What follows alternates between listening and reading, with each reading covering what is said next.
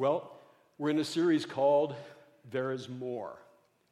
And we have been learning these past few weeks of June that the reason Jesus repeatedly emphasized to that first circle of 120 Christians gathered in a little cluster in a little room in Jerusalem, Jesus kept saying to them over and over again, don't leave Jerusalem to begin the mission of taking the message of Jesus to the nations until you have been, and then Jesus used several words to capture this, been baptized in, immersed in, until you've been clothed with and filled with the Holy Spirit.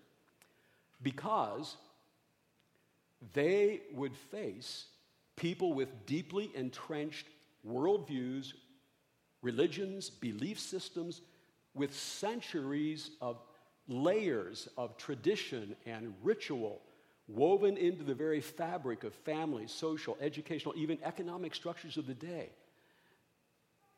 And so taking the message of Jesus could not be a mere human effort. Logic, oratory, human methods, no matter how sincere, simply would not break through those belief systems. I mentioned a couple weeks ago, I moved to Chicago around 40 years ago, and I pretty quickly became a Cubs fan. I told you that a couple weeks ago. And so for 40 years, I have been trying to win one convert that would leave the Sox and embrace the Cubs, would come to the light, would understand, I hope you Sox fans are okay with that. I'm joking, okay? All right, okay. But anyway, I'm just making a point. It's hard for someone to embrace a new belief. And so that's what we face. That's what Paul faced. We're going to talk about him in just a moment.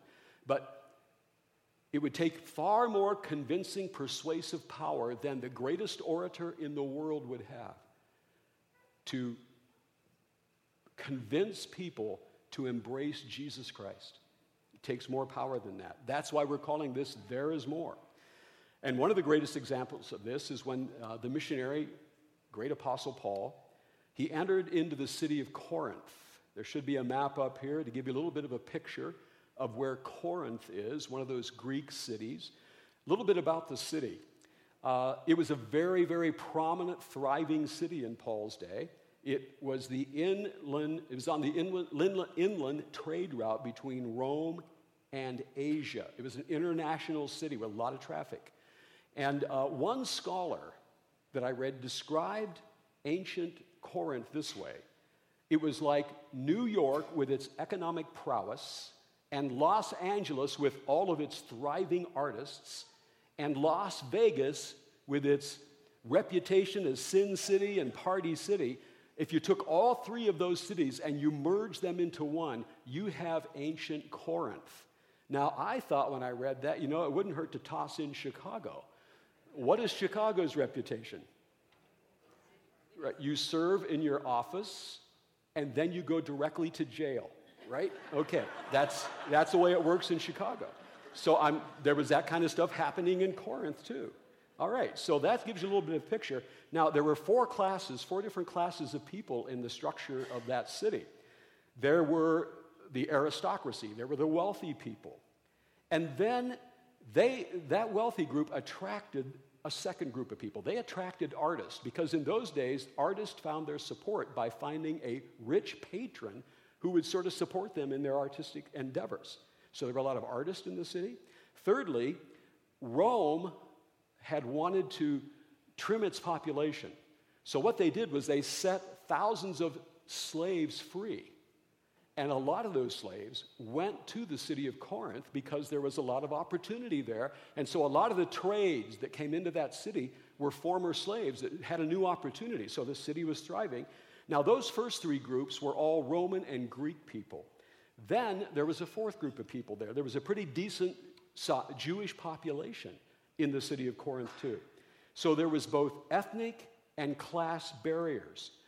But underneath all of that, there was a glue that sort of held this city together. It was a very religious city. 26 different temples places of worship to the Greek pantheon of gods and goddesses have been excavated by archaeologists. And there may have been more than that. The greatest of these goddesses, I should say, was Aphrodite, whose temple stood on a hill overlooking the city. Everybody could look up to that hill and see the goddess Aphrodite and her temple overlooking the city. She was the protector of the city and had been for centuries.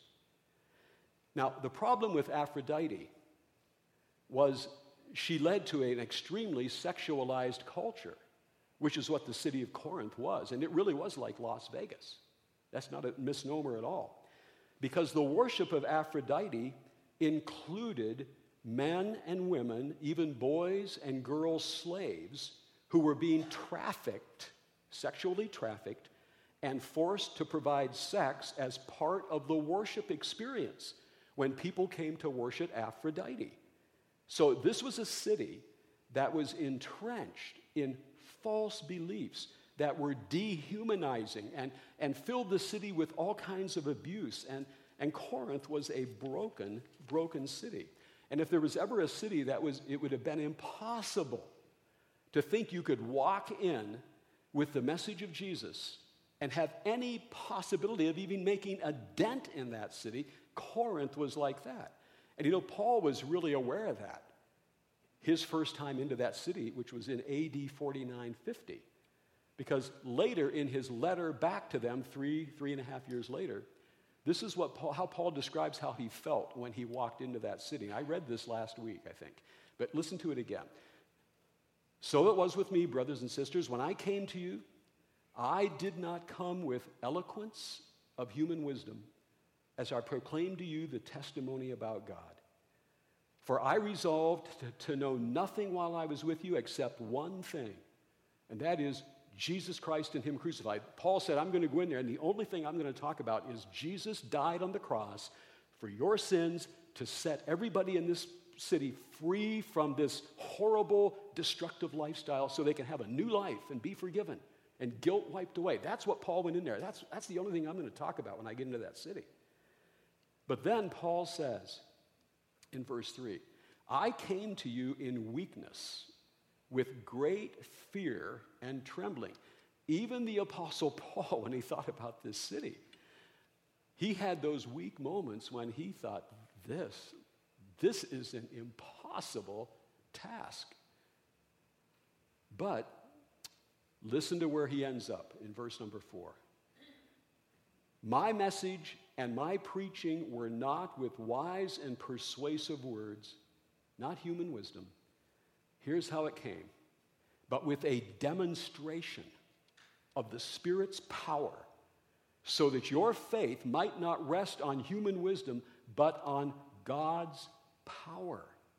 So Paul is demonstrating again what we've seen all through the early church, that first century church. Everything that Luke kept emphasizing in that book of Acts we just finished was this.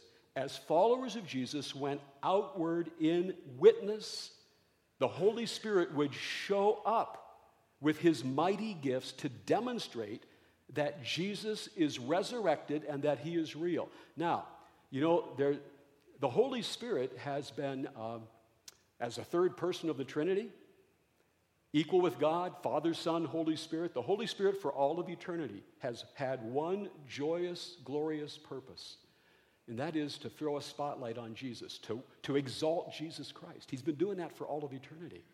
And now the amazing thing is that same Holy Spirit has come into the church. He's been poured out upon church congregations like you and me with that same eternal passion so that it will burn and flame inside of us for our world. And what is it the Holy Spirit wants our world to know more than anything else? It's what Paul said, that Jesus was crucified, but it didn't end there. He was resurrected on the third day. The Holy Spirit wants your neighbors down the street. He wants every person in Lamont and Lockport and Homer. He wants every person to know that Jesus Christ is risen from the dead. And every church that exists within these communities, That is our mission, is to get that word out there. We talked a couple weeks ago about the 70% of the people surrounding our churches. They don't know Jesus. They are lost. They are in their sins. We're the messengers. And we have no convincing power apart from creating an environment in our own hearts and in our church that the Spirit of the living God will saturate and pervade and permeate and fill us. And that we'll have that as our lifestyle. Now, John Wesley was once asked, I think I've said this before, he was once asked if he would not like to find and settle down in a nice church in a comfortable, friendly neighborhood, maybe like Mr. Rogers' neighborhood. Be the pastor of the church in that neighborhood, okay? Well, here was Wesley's reply. Never. I want to plant a church that sits just outside the gates of hell. And when that is what's in the heart of believers, that's when the Spirit of God shows up with extraordinary gifts to demonstrate that what we're saying about Jesus is really true. And will upset and will break apart those false belief systems that hold people captive. Now, let me say a little bit more about this church in the city of Corinth. Like all the churches of the New Testament, they did not meet in great big auditoriums because there weren't any. And the church at that time, they were not into building big buildings because that would have been a distraction for them. So what did they do? They just used houses. So someone came to Christ, your house became the church. And so 20, 30, 40, maybe they'd pack people into that house, into that church. And so in the city of Corinth, the church existed in multiple small house churches throughout the city. And Paul stayed for 18 months in that city, teaching and training these house church leaders how to help the churches and the people continue to grow in their faith. Now, what would Paul have been teaching them during those 18 months? What would he have been emphasizing? Well, I think it would be safe to say that we can look at all the letters that Paul wrote in the New Testament, and we can see this is what he would have been just pouring in to these leaders as he was giving them responsibility for the churches. And now, you don't have it on the screen this morning, but what I wanted to show you is all written on this list. How many can see this? Okay. Now, I hope at least you can see this list has a list of things from top to bottom, okay? And I made copies of this that are in the lobby today. Let me tell you what's on this list. First of all, the works of the Holy Spirit. I'm going to quickly give them to you.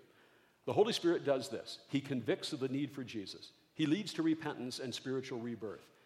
He comes and indwells believers and gives evidence of God's presence. He adopts us into God's family. And then once inside of our lives, he begins character transformation, forming us into the character of Christ. He also is the one who reveals Scripture to us whenever we sit down with God's Word, and he reveals and opens up the Scripture. He also guides and he counsels us and helps us discern God's will. He also gives us a foretaste of the resurrection. For if the same Spirit that raised Jesus from the dead dwells in you, then your mortal bodies are going to experience the life of Jesus even in our mortal bodies. Then he encourages us. He prompts prayer and worship inside of us. And that's just a short list of all the things the Holy Spirit has come into our lives to do. And then there's a second list. In order for us to carry out the mission, and we emphasized this last week, the Holy Spirit has given two different categories of gifts.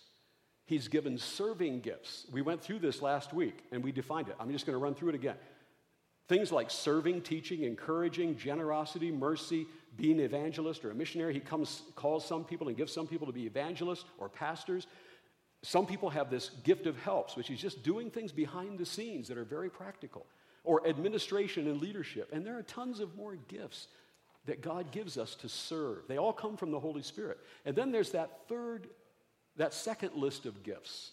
And those are the miraculous ones that we talked about last week. Now, if you weren't here last week, I went through all these miraculous gifts and we defined them, what they are. I don't have time to do that today. I'll just read the list, though. The message of the word of wisdom, spontaneous flash of insight that the Holy Spirit gives to help us know what to take a wise course of action. Then there's the word of knowledge, spontaneously revealed awareness of facts that come straight from the Holy Spirit, apart from 5 senses. There is the gift of faith, in a moment to believe that God is going to step in and intervene in a miraculous way, which leads into the next gift, the gift of miraculous powers.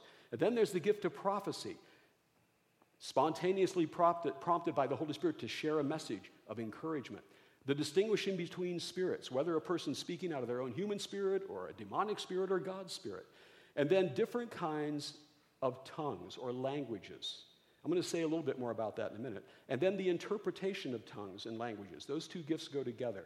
Now, you can pick this up at the information desk out there. So Paul is teaching all of this stuff about the Holy Spirit for those 18 months.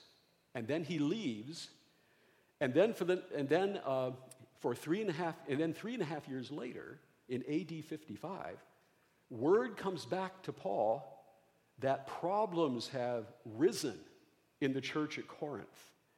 And some of those problems, there are 11 problems, and there are 16 chapters, okay? So there were some big problems in this church that had just taken root. I can't mention all those problems, but I'll tell you what one of them was. I'll tell you 2 or 3 of them. One was after Paul left, Apollos, who was a great orator, he came through and did some teaching there. And then the Apostle Peter, he came through Corinth, and he did some teaching there too. And so you had these 3 great teachers, but some of the fan clubs started to develop in the church. Okay, some people liked the way Paul taught. Now, Paul, he was sort of an intellectual guy, and he was also bald-headed and bowed-legged. So, okay, that didn't help his persona any, probably. But, and then Apollos, now he was this polished orator. He had been trained as an orator. He was a great teacher. And then you had Peter. Peter was this bombastic, strong, sort of in-your-face, this is the way it is, etc. And there was people in that congregation, man, some appealed to that, some took on to this. And so you had these clubs inside of the church. And then there was a super spiritual club. They said, well, we're Jesus people. We believe Jesus. But that was said more out of spiritual pride than anything else. And spiritual pride was a big problem in this church, and competition, things like that. Now, another problem was when they came together for communion, they were divided so much that, communion in those days, they had a big meal like a potluck, and then at the end of the potluck, they would serve the bread and the juice. But what was happening is their potluck meals, they weren't sharing their food with each other, and they were sitting in little cliques. And some people, Paul says in chapter 11, are even going away hungry, okay? Some of those in that, poverty strata. So that was happening in the church. Another thing was some of the Christians in the church were suing each other and going off to pagan courts to have it settled, all right? We could go on a little bit more there. But Paul addresses that in chapter 3, and this is what he says has happened. He says, brothers and sisters, I could not address you as people who live by the Spirit, who are walking with the Spirit, but as people who are still worldly. You're still infants in Christ. Here it's been 3.5 years. But he says, you're still infants in your faith. You haven't grown. I gave you milk, not solid food, when I first came, because you weren't ready for the meat yet, the solid food. And indeed, you are still not ready. You are still worldly.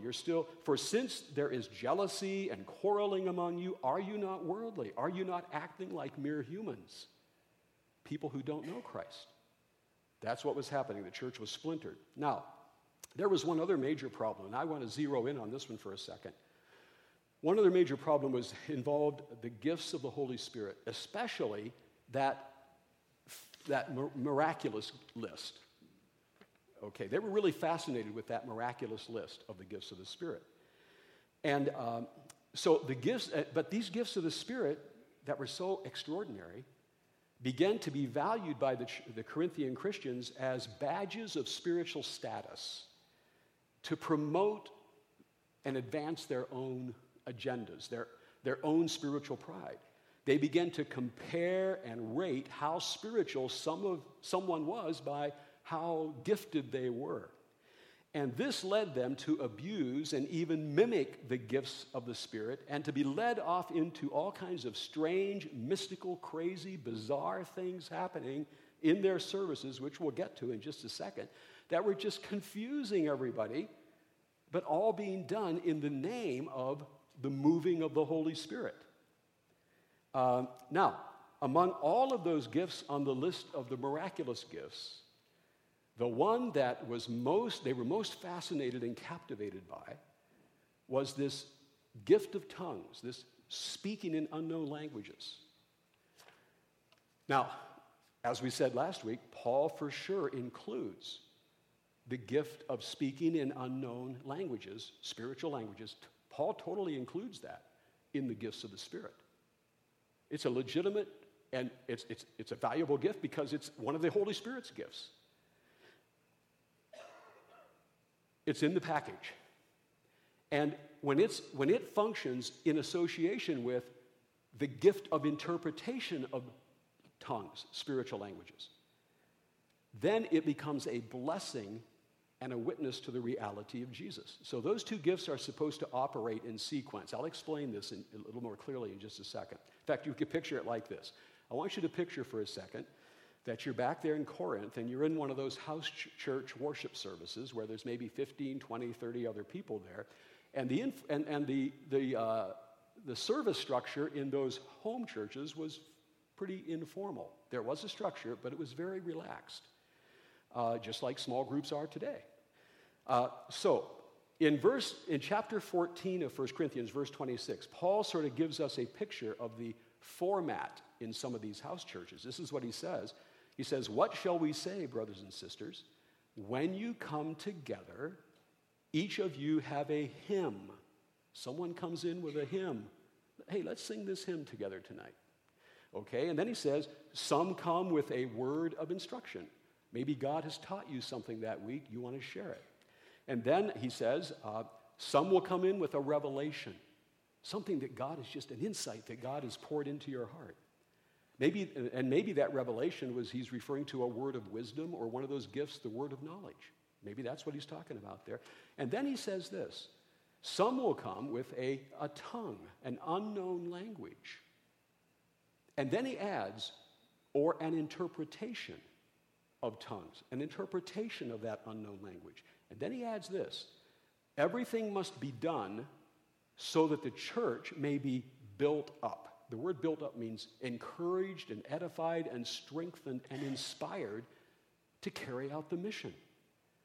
So let me get a little more specific on this. When a person in one of those gatherings was prompted to share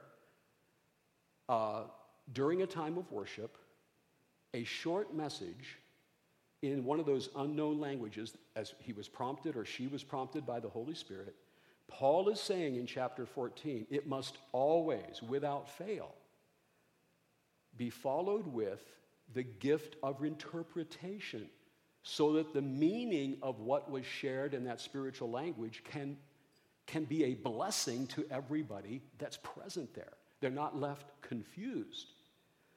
But what was happening instead in Corinth is that this one gift was isolated from all the other gifts, even from the gift of the interpretation of tongues, and it was elevated as the supreme gift of spiritual status. So in the services, the believers would all come not to love and bless and encourage one another, but to compete for spiritual status by showing off their spiritual gifts and trying to get center stage. And so some of these services, everybody in there was showing off their gift of tongues. And it became total confusion. And this is what Paul addresses in verses 23 to 25. Listen to what Paul says here. He says, so if the whole church comes together and everyone speaks in tongues, and inquirers or unbelievers come in, will they not say that you are out of your mind? That's a pretty straight statement. But Paul goes on and says, if an unbeliever or an inquirer comes in while everybody is prophesying, now that's the gift where you're saying things that are encouraging and understandable to everybody present because you're speaking in your own native language. Okay.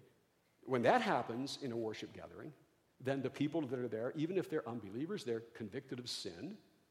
They're brought under judgment by all as the secrets of their hearts are laid bare. And so they will fall down and worship God, exclaiming, man, God is really present here. He's really in this room. So in one case you have confusion, and in one case you have understandability and clarity.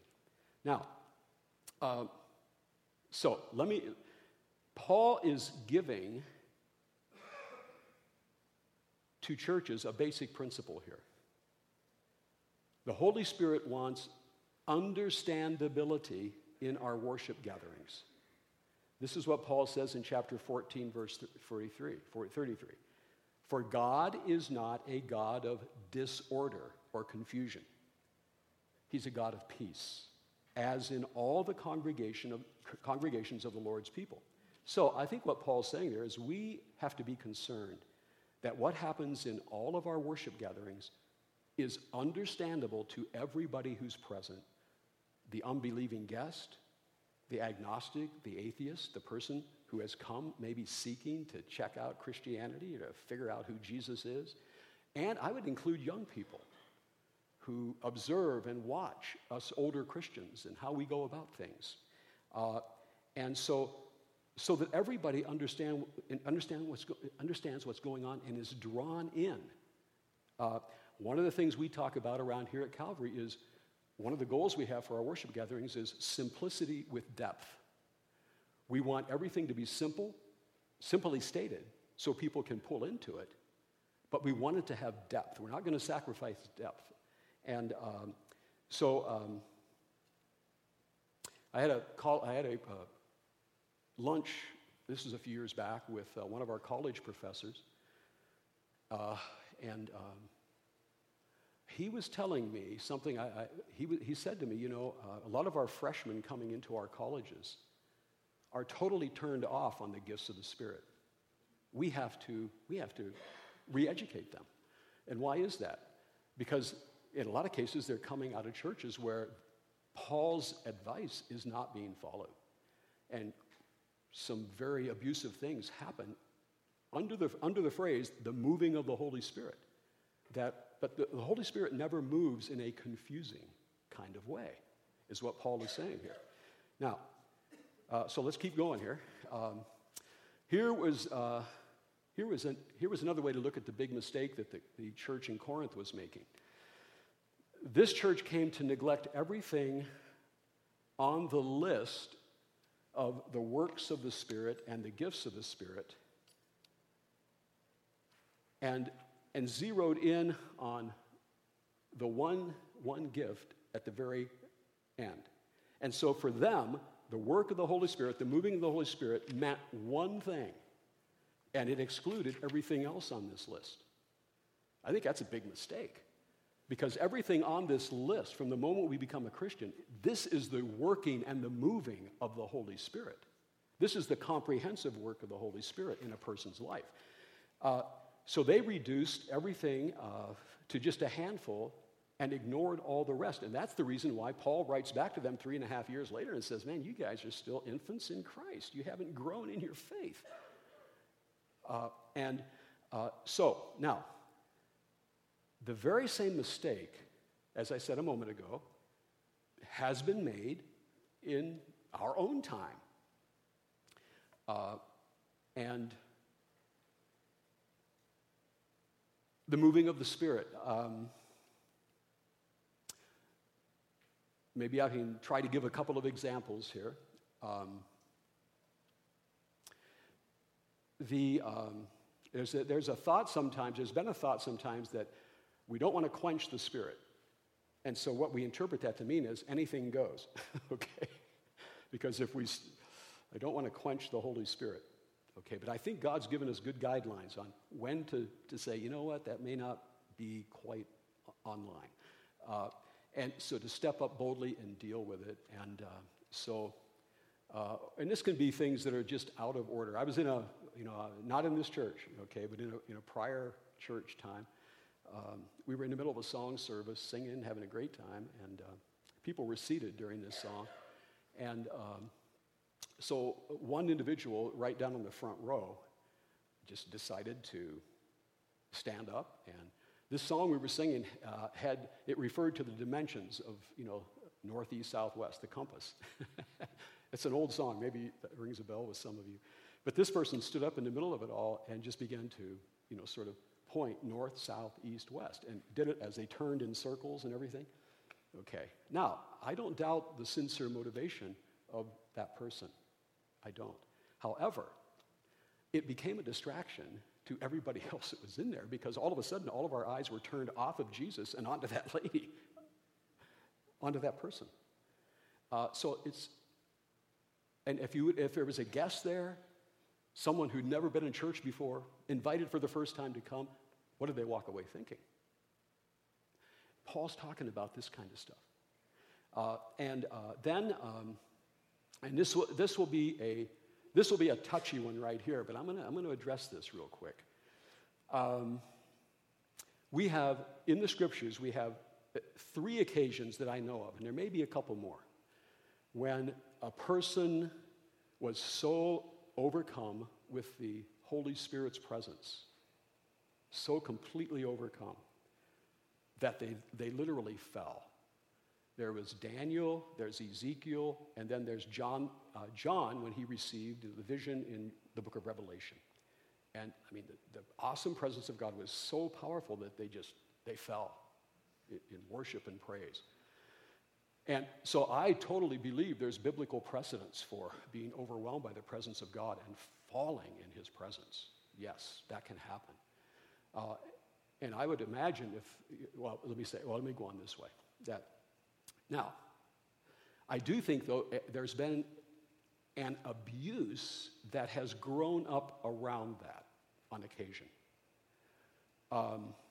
And I remember a few years ago when it seemed that a new litmus test for whether or not God was moving in a worship gathering was, the litmus test was how many people were, and the phrase is, slain in the Spirit in the service. And so if you had a lot of people slain in the Spirit, you had a great service, and man, wasn't the Holy Spirit, he was really present in that service, because look. Now, I'm going to question that for just a second on the basis of 1 Corinthians chapter 14, okay? First of all, I do not think the scripture teaches that being overwhelmed and having a profound emotional response to the Holy Spirit, so much so that you would fall in his presence. I don't believe that is a litmus test for the moving of the Spirit, because you can be in the same service and you may have one person here who's just so overcome with the Holy Spirit that they fall down in his presence, but you may have a person standing here who's just as deeply and profoundly moved, but they didn't fall down. So what's going on here? Well, I think we're talking about emotional response, and we all have a different emotional makeup when the Spirit of God moves. So we dare not take what is a response to the Holy Spirit and confuse it with one of his manifestations. I think we just have to be careful about that. So order in our services and understanding. And I'm going to say this too. I remember in one of those services that there was a line of people that wanted to be slain in the Spirit. Okay, and I remember one person coming up and getting slain. Oh man, boom, got up. He got in line again. Okay, and he got slain again. So now, all right. I just think we want to invite the Spirit of God. And if the Spirit of God comes into this place someday so awesomely and powerfully, and I pray he will, and the collective response of us all is, oh man, we're on our knees. Hey, praise God for that. But you know what? We'll know that when it's real, right? And genuine. We'll know that. So, all right, now, let me move on here. So, now here's the other thing. So, we have, in the church world today, we have two extremes. We have people that are just gone way off the track in terms of, confusing what the moving of the Holy Spirit is and his gifts. But on the far over the other extreme, we have some branches of Christianity that just think, man, we shouldn't even ever expect any of these gifts. Those things faded out with the apostles. They aren't for the church today. I don't think the Apostle Paul would agree with that at all. These gifts were given to the church. And in 1 Corinthians chapter 13, well, let me read it right now, okay? This is what Paul, let me say it this way. When Paul went into Corinth, the only way that city was won was because part of the gifts of the Spirit includes that miraculous list. If he hadn't had that going for him, that city could not have been won to Christ. It could not have been. And we live in a nation right now that is very similar to Corinth. And if we think that we are going to have an impact on on our world around us without the demonstrated power and gifts of the Holy Spirit, everything the Holy Spirit has to give, we're fooling ourselves. We need every gift of the Spirit functioning today, but functioning in beauty and order and not in confusion. So Paul wrote this to the church in Corinth, and he said this in chapter 13, verses 1 through 7. Let me read this. This is what keeps the gifts of the Spirit grounded and functioning with order and beauty. Paul says, if I speak in the tongues of men or angels. In other words, what's the very first one that gift of the Spirit Paul addresses here? It's that gift of tongues that they were abusing so much. And Paul says, if I speak in the gift of tongues of men or angels, but if I don't have love, I am a resounding gong or a clanging cymbal. And then he says, if I have the gift of prophecy, and I can fathom all mysteries. And then he says, and all knowledge. There's that gift of the word of knowledge. And if I have faith, the gift of faith, to just instantly believe that a mountain can be moved. But if I don't have love, I'm nothing. I'm a zero. And then he says, if I give all I possess to the poor, and I give my body over to hardship so that I can boast. But if I don't have love, I gain nothing. And then he says, love is patient, love is kind, love does not envy, it does not boast, it's not proud, it doesn't dishonor others, it is not self-seeking, it is not easily angered, it keeps no record of grudges and wrongs. Love does not delight in evil, it rejoices in truth, and it always protects, it always trusts, it always hopes, it always perseveres. And then Paul finishes this chapter and says, there's going to come a day when all these gifts of the Spirit, as marvelous as they are, they're going to disappear. We won't need them anymore. When is that? It's when that which is complete has come. What is that which is complete? It's on the day of the resurrection, on the day when Jesus Christ comes again and the mission of the church is complete. We don't need those gifts anymore. But we are going to need them all the way up till that day. But they must function in line with the mission of the church, which is what? Loving people like Jesus loves people and being an outward-focused church that is moving into our community with that love to share the gospel. Then the mighty gifts and signs and wonders of the Spirit are going to show up and support the words that we're sharing, the testimony that we're giving. So, say it this way, and now I got to wrap this up. The point is this, that if the gifts of the Spirit, either the serving gifts or miraculous gifts, are not anchored in spiritual maturity, which Paul measures in one way only, loving people like Jesus loves people. That for Paul was what spiritual maturity is. Then if we don't have that, then no matter what gifts we may have, if we don't have love anchoring them, we're going to end up back in Corinth. We're going to end up there. We're going to end up abusing the gifts of the Spirit for promoting and advancing ourselves instead of promoting and advancing Jesus with one another and outside the walls of our church and being the missionaries that God has called us to be. So, I want to end it this way with a couple what-ifs. Okay. What if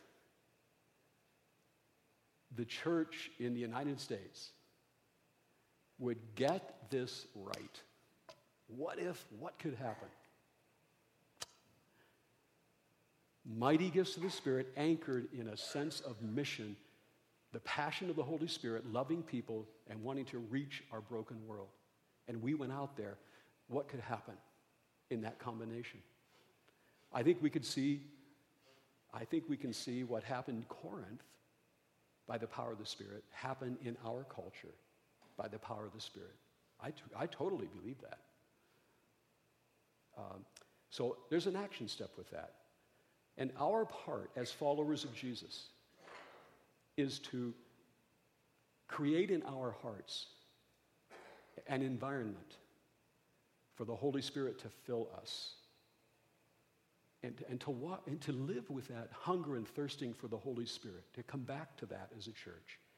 And then the second what if is if you're here today and you're just searching out Christianity, I just want to say to you today that you can experience the truth that Jesus Christ is resurrected. You can experience that today in this room.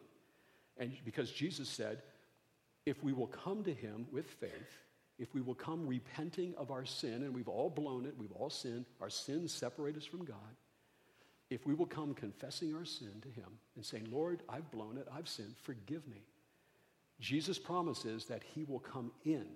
His presence will come flooding in to the depths of your being, and you will experience his presence, and it will begin to change your life from the inside out. So if you're here today and you've never taken that step, the Holy Spirit is here to lead you to Jesus today. He would love to do that. Let's pray. Heavenly Father, thank you today that you care about us and you love us. Lord, thank you for giving us your word that helps us sort out how we live this Christian life, how we do it individually, how we do it together as a church. And Lord, we are with Paul here. We want every gift of the Spirit. We want every gift of the Spirit to be functioning in our church community, our small groups, our lives, so that, Lord, we are empowered to encourage each other within the walls of the church, and we have the passion of the Spirit to go to those that are outside with this wonderful message that Jesus Christ is risen from the dead. He is our Savior. He is the one who can change our lives. So, Father, we pray that the Spirit of God will so move and so continue to lead us forward as a church family here in all of these things, Lord. And it's for the glory of Jesus Christ that we pray these things, and we pray them in Jesus' name. Amen. Amen. Amen.